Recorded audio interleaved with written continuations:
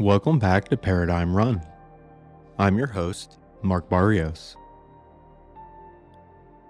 You're going to hear some heavy topics today in Vern's journey.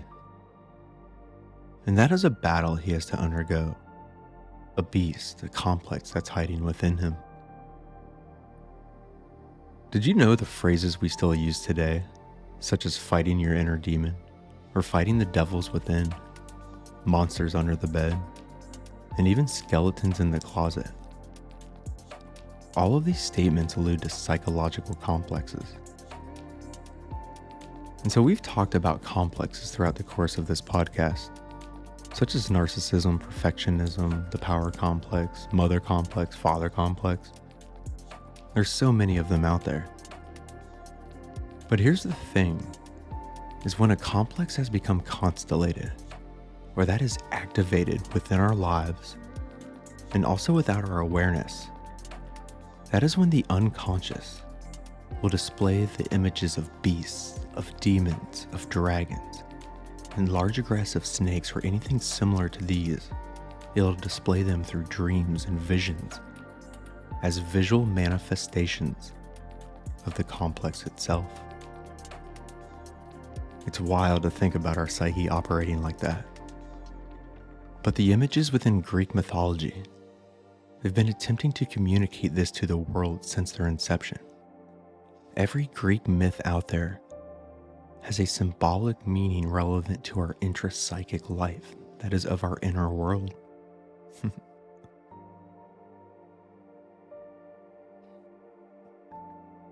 But once again, as I've said before, the wildest thing about a complex is that we can have an active complex within our lives and be totally unaware of it.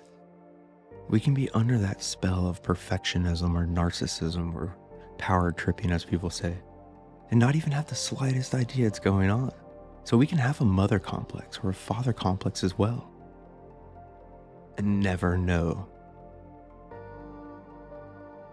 I will say though, is what the complex is that one person is undergoing, it can only be identified by examination of one's own life as it correlates to the images that one sees within dreams or visions. So I'm not going to keep it a mystery or try to hide it. But what Vern will have to battle today is his negative mother complex. Let's talk about the mother complex for a quick moment. There's a falsity that we all somewhat live by, and that's that only men can have a mother complex, and only women can have a father complex. And people call these other forms and names such as mother issues or daddy issues, things of that sort. But here's the thing about the mother complex and the father complex, is that every single one of us has a mother complex and a father complex. It's not isolated to sexes. And here's the next part about the complex, is the complex is not always bad itself. Is that the mother complex, for example, it can be positive at times, it can be neutral, but it can also be negative, and likewise with the father complex. But the negative mother complex, it's pure poison.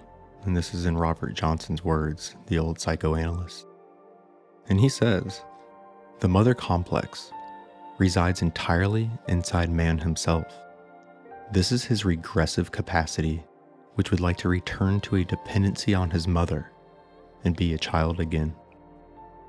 This is a man's wish to fail, his defeatist capacity, his subterranean fascination with death or accident.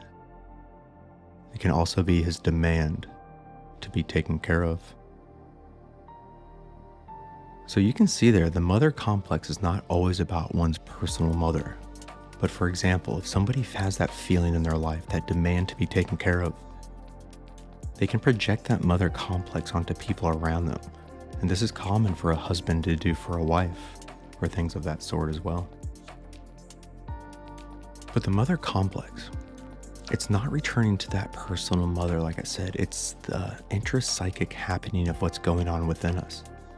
So usually the negative mother complex will come about When someone has a big task or a huge duty to perform that's in front of them, and they get fear or they become hesitant to taking it on, or maybe they just need to speak their truth and they're not honoring that. Or it could be that somebody's holding a job that is significantly lower or below what they are truly capable of, but they never want to take that next step or that next chance because they want to stay low and out of sight. They don't want to take the chance or the fear of rejection or the fear that they won't succeed. These are all little glimpses of a negative mother complex, but in order to see them, to see these activities that are going on unconsciously, we have to have that reflective time in our life. We have to have those moments of that solitary nature of self-reflection and self-inquiry. And this is extremely invaluable to who we are. But then sometimes it's like Vern's case, where he encountered a lot of hardship. His battles with war, the loss of his mother, the battle with Mia, and not to mention his psychological path itself had put so much weight on him that it all started to build up. And it causes a disturbance within him, but this can happen to anybody. But it's not the end. Just because somebody's battling a negative mother complex or a negative father complex, there are ways through it. There's ways to heal, to move past it, to move forward. When somebody finds himself in this position to not want to take on life, not to endure life with all the beauty and the hardship in which it entails.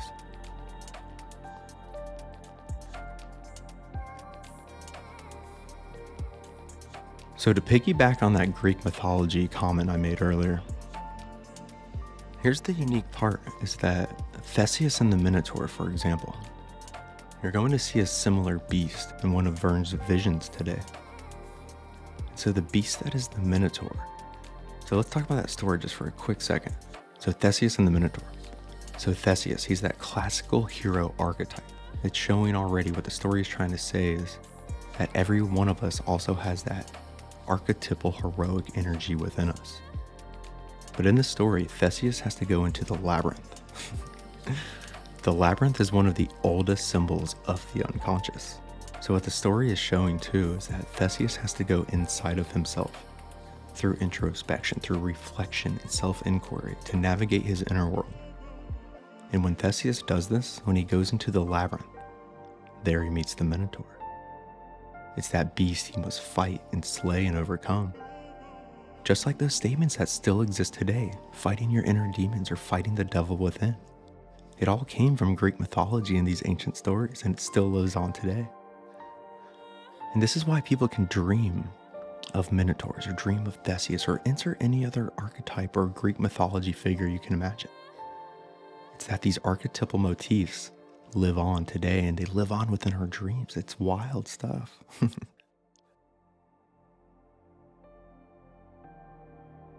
So there's another mythology that's similar to Theseus and the Minotaur, and that's Mithras and the bull. And Mithras, he's still that classical hero archetype very similar to Theseus. But Mithras has this bull. And what's unique is, remember, we have to look at these stories with symbolic eyes to see what the hidden meaning, the underlying message is to them. And so this bull that Mithras has, he loves it. But what the story conveys is that Mithras has to kill it. He has to slay it. He has to destroy it, although he doesn't want to. So in there, he has to make a sacrifice. What the bull can be looked at, it's about that energy that wants to return to the mother during these moments in our lives that we want to retract from life, whether due to too much hardship or too much pain or too big a task to perform.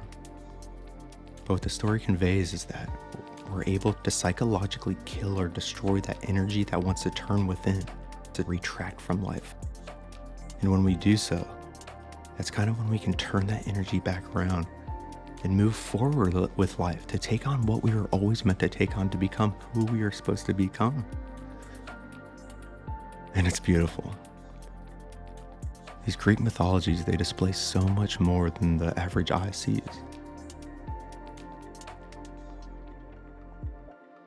So whatever task you may be faced with, whether it's saying the eulogy at your mother or your father or your brother or your sister's funeral, but you have fear or reservation, When we know what is going on within the backdrop, when we see that regressive energy that wants to turn within and retract, when we're aware of this, it makes it so much easier to say no. We can turn that energy back around and drive it out to perform that task that seems too difficult. Or once again, to become who we are or what we want to pursue in life. And so if you want to be a fucking skydiving instructor, see that energy that holds you back from doing it, that makes you want to turn away from it because maybe you think it's not a reality or something, whatever it is. Or maybe you want to be a 747 pilot, but something in you keeps saying, oh, that's not a reality. I can't truly do that with my life. I don't have the skills. Fuck that. Go do it. Turn that energy around. Make it happen. Go do it. Chase it. Take the fucking leaps into the unknown. And that's the beautiful part of living. And that's freedom.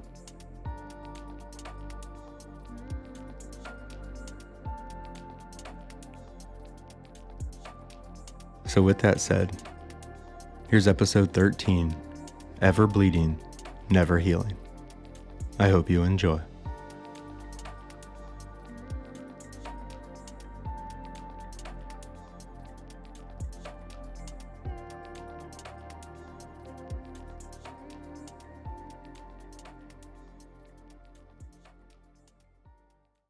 Vern was 2 weeks into his deep personal work, and one day while writing, Vern saw a message from his friend James on a social media platform. The two conversed for a while in a lighthearted manner, but before leaving the site, Vern saw Mia's profile light up with a new post. Vern said to himself, we'll take a look and see what she is up to. I can't believe it's already been 5 months. Vern opened the post, and there Mia was, as beautiful as ever, in a single picture, just like the one she once sent to him. Vern instantly felt a pain so deep, the tears erupted forth. His back fell against the wall of his hallway, precisely where he had opened the picture. Vern slid down the wall until he was seated, with tears rushing forth. In that moment, Vern felt nothing but an immense level of betrayal he had never felt before. 2 hours later, Vern lay in bed, feeling as if not a single ounce of the pain had ever subsided. Vern, being Vern, knew he had to take this head on. Emotions, whether positive or negative of this intensity, are projections of something deeper, which psychologically require our attention. They can arise from a song, the touch of someone we have not felt in some time, the taste of a long-forgotten flavor, the smell of something terrible, or of something wonderful, or even a glimpse of a picture. As one can see, these come about through our sense perceptions. Sense perceptions operate as a mirror to our inner world, in moments just as these. Coffee in hand, Vern turned inward the next morning and examined this for the next day and a half. Certainly, Vern saw he was still wounded over the situation with Mia. After sitting and meditating with the conscious acknowledgement he was still hurt over what transpired between them, he began to see it all. He saw how he had lost his best friend. The situation required Vern to acknowledge and grieve it. The little grieving he did in the first couple of months was not enough. Vern needed to grieve, and not only the loss of his former love, which he felt he already had, but also of his friend. He had conveyed everything to Mia about where his life had taken him. He had opened himself to her, and her to him, and he missed his friend dearly. In another eye-opening moment, Vern felt how he no longer trusted women following their relationship with Mia. Vern saw the unconscious walls he put up around his heart, and his then unconscious refusal to allow another woman in.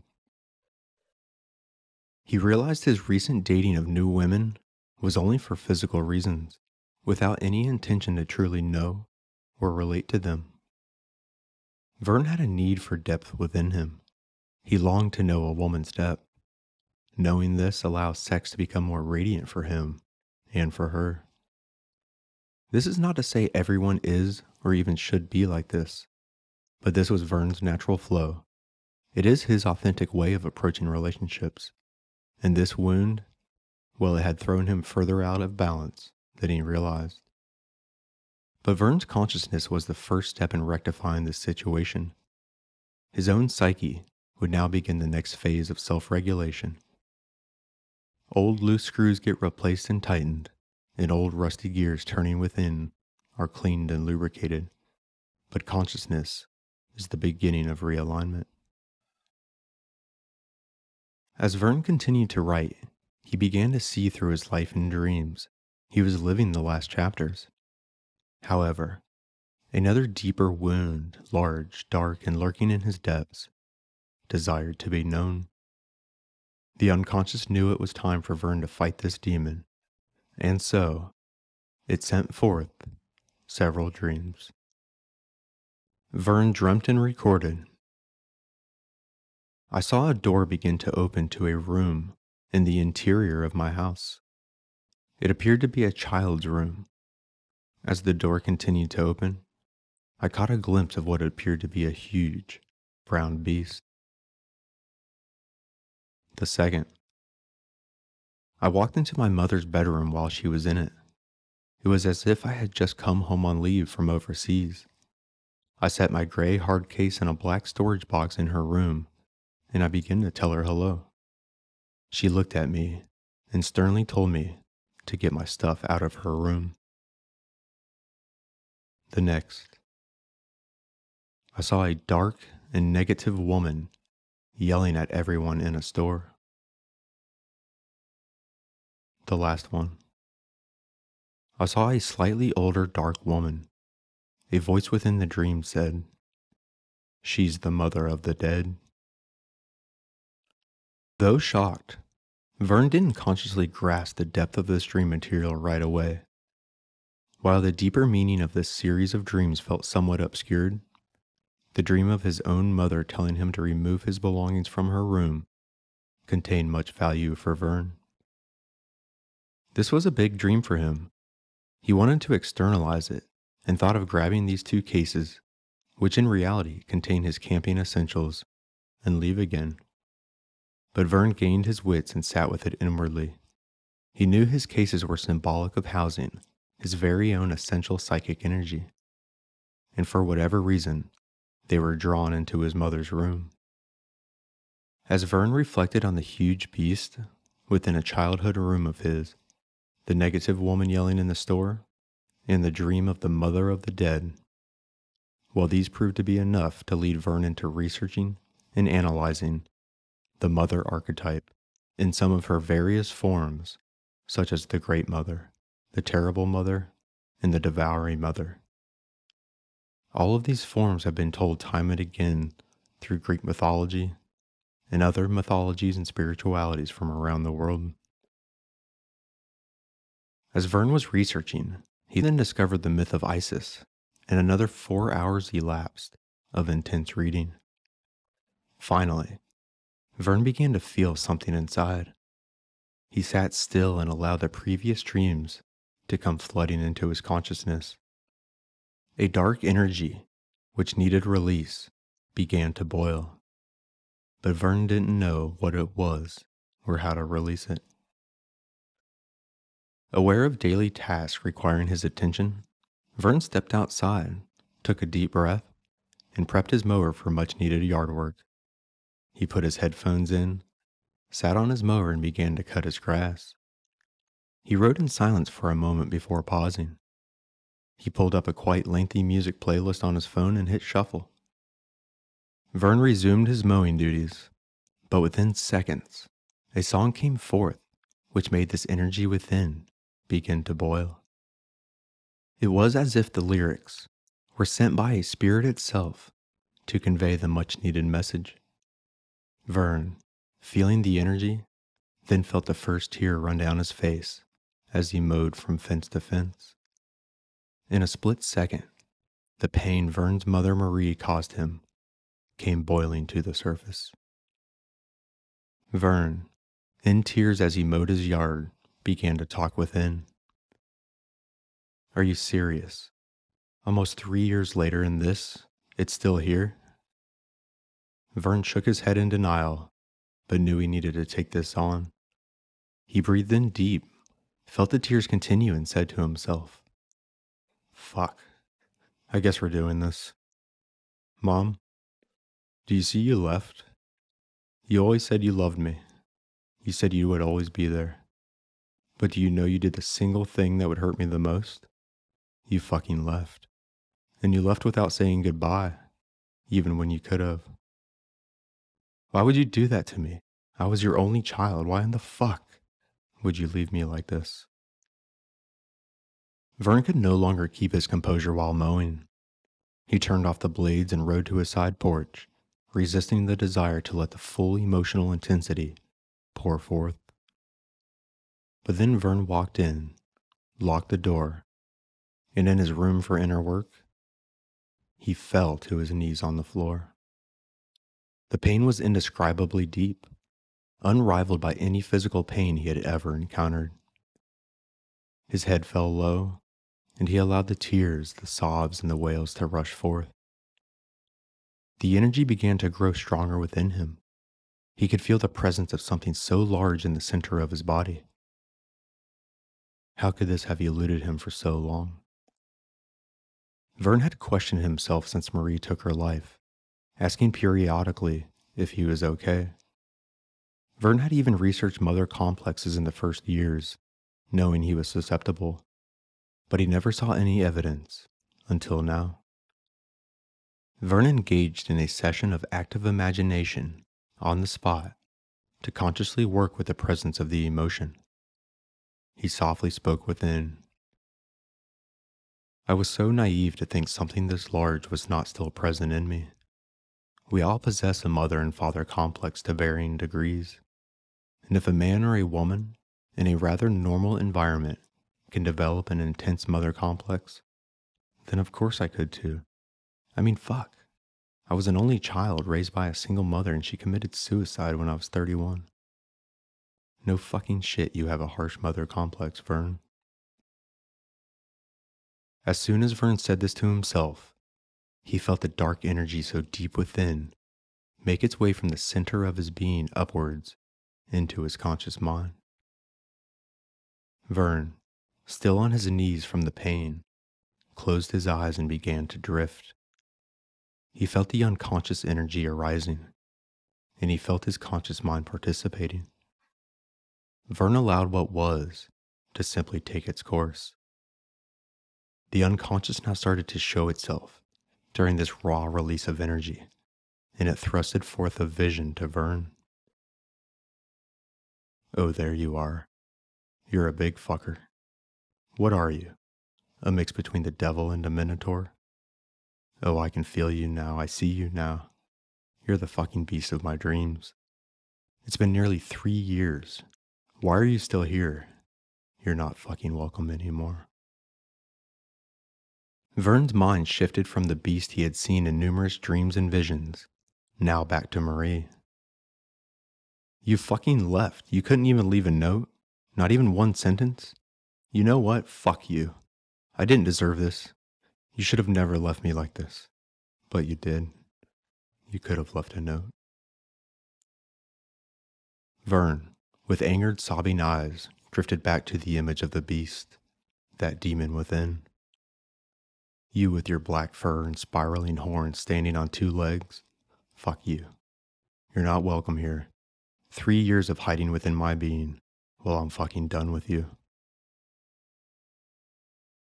The beast stared Vern in the eyes and began to walk towards him in this vision. Vern, participating with the unconscious drama, saw himself move into a defensive posture as the beast now ran towards him. The two clashed in the imagery of the unconscious, and a battle between Vern and the beast within erupted today. After a grueling 30 minutes or so, Vern opened his eyes, looked around his surroundings, and began to regain his composure. He inhaled deep and let his mind become still. His swollen, bloodshot eyes no longer crying, his breaths lighter and smoother. Vern mumbled to himself after 5 minutes of this coming back to life. Fuck me, but that's psychoanalysis for you. I certainly didn't see that coming, and that wasn't very pretty, but I suppose it needed to happen. After all, I see now I never let myself feel any anger for you, Mom. I only thought of the pain you must have been in to finally take your own life. I only wanted to give you a good funeral. I didn't want any negative thoughts towards you. But I suppose here they were, buried deep within me until the energy I repressed finally constellated into that inner beast that is the mother complex. I know this wasn't very graceful, but I see now this anger needed expression. I was nearly 3 years late releasing it, but it's out now, and that's what matters. I suppose even anger, directed appropriately, has its rightful place. Nearing his normal state again, Vern lifted himself to one knee. He breathed in slow and chuckled under his breath and said, "Fuck you, beast." Vern walked outside to his side porch and lit a cigarette. Vern took a seat and leaned way back, inhaling the smoke within. Vern closed his eyes, slowly exhaled, and sat so very still. In a last farewell-like spontaneous image from the unconscious, Vern saw someone he had seen before in a previous active imagination session. It was John.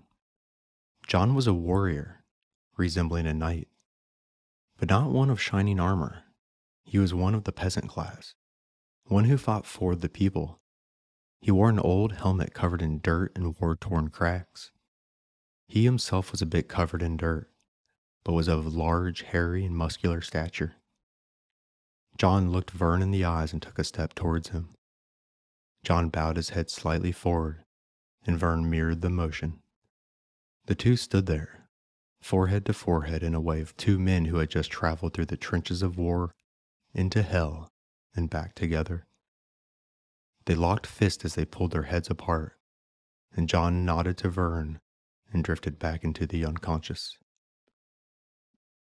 Vern slowly opened his eyes and felt tears of gratitude begin to roll down.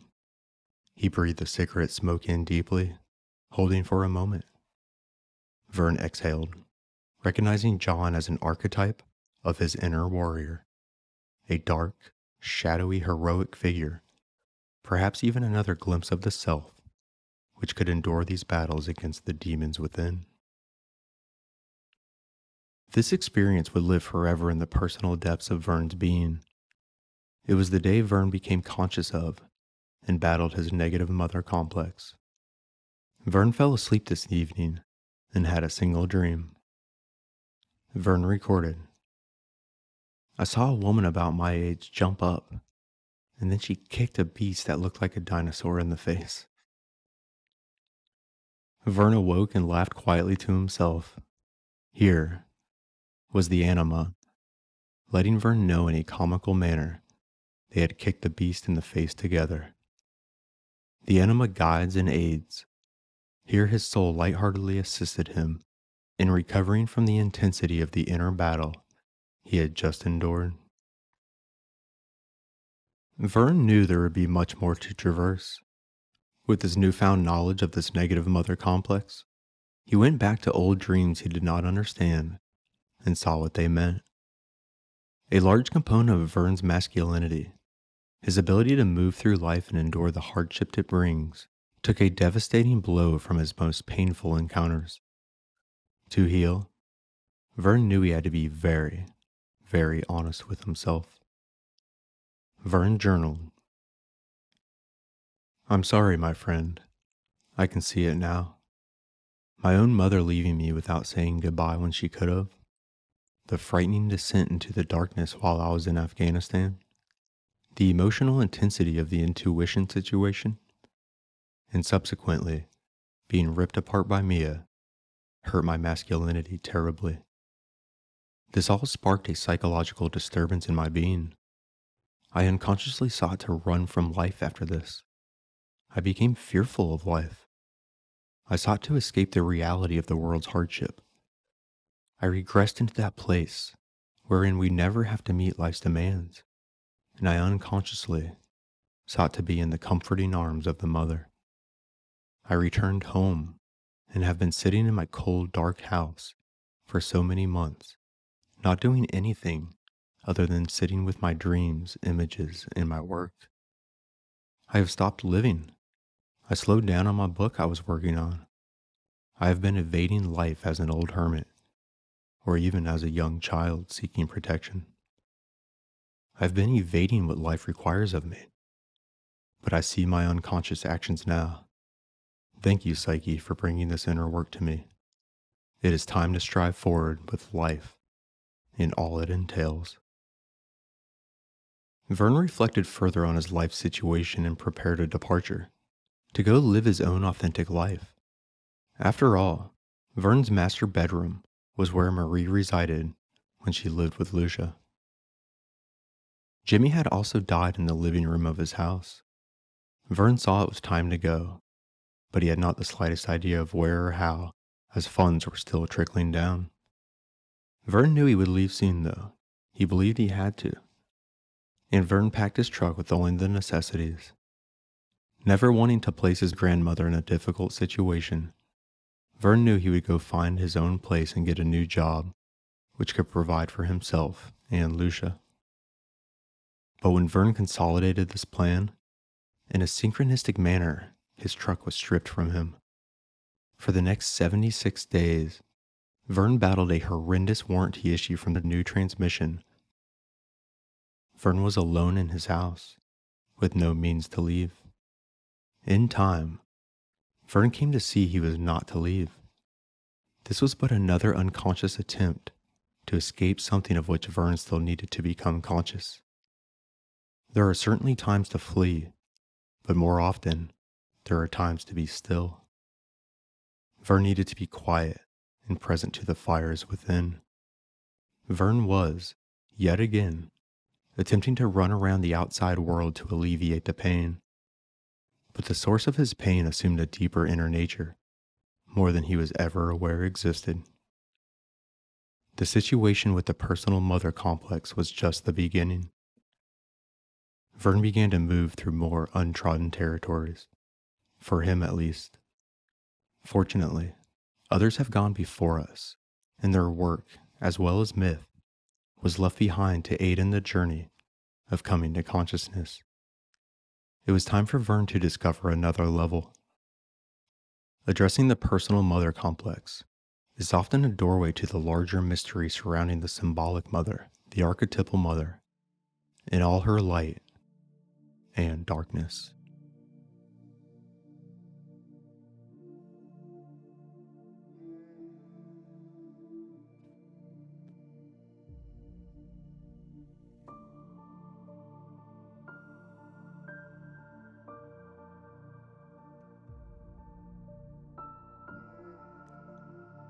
You've heard the words active imagination several times now throughout this podcast. It was Marie-Louise von Franz, a wonderful psychoanalyst, who said, "By active imagination is meant a particular kind of meditation on fantasies in which one relates to the unconscious as to a real partner. This form of meditation can in many regards be compared to certain Eastern meditation techniques, such as those of Zen Buddhism or Tantra Yoga." So active imagination is just that. It's a particular kind of meditation, but it's a meditation wherein we look at the images from the unconscious for what we see in visions and daydreams and even our nightly dreams. Inactive imagination is where we go quiet and still. It's where we allow ourselves to drop the sense perceptions. We allow the mind to be free of thought. And this could take somebody 5 minutes. It could take somebody 2 hours to get to that point. But when we do reach that point to which thought has subsided, it is then the unconscious will start to show itself. Or we can then focus on previous images we have seen, whether in dream or whatever arises in that moment of meditation. It is in active imagination that, just as Marie-Louise von Franz says, we act to the unconscious as a real partner. And so we give these images, we give the unconscious the voice that it deserves in our life. And remember, psyche is the totality of our psychic operation. And that is both the conscious mind and the unconscious. But we all tend to move about the world today with only the conscious mind. But in doing so, we automatically negate that other dimension, that other intra-psychic component of who we truly are. So active imagination, it has beautiful results. It is this wonderful tool to participate with those archetypes, those energies within us, to see what they have to say and to hear them out. And it might sound too crazy to many, and it's understandable, I get it. But sometimes if we have a question about life, something that hits us deeply in a sincere matter of the heart, we can ask those questions. It's no different than a very devout form of prayer. We kind of dive inside of ourselves. We meditate, we go still. We can ask those questions. And then here's the thing in active imagination is, whatever comes once you make your concern or voice a question or ask a certain appearance within a dream, what are you? Who are you? It's where you give those images life. It's where you give them expression. Think of the phrase itself, active imagination. Think about everything that's been created in this world by imagination, that level of creativity that exists within each one of us. So it's not always about that creativity to bringing something to a physical reality, but the creativity in which we see with our own imagination and working with the unconscious. It's its own intrapsychic reality.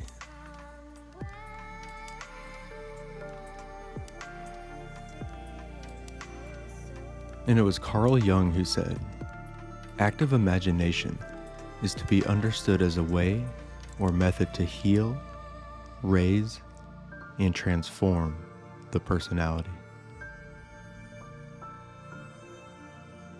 So with that said, and just as a friendly reminder, I run a licensed practice in Central Florida of inner life coaching and depth coaching, and it surrounds this work of this deep psychological nature. So if you ever have questions or concerns about any of these topics, please always feel free to reach out to me. I love talking about this stuff and I'd be happy to do so. My website is theartofhealingandwholeness.com, or you can reach out to me at markbarriosauthor@gmail.com. Thanks for listening. I hope you enjoyed. And as always, more to come.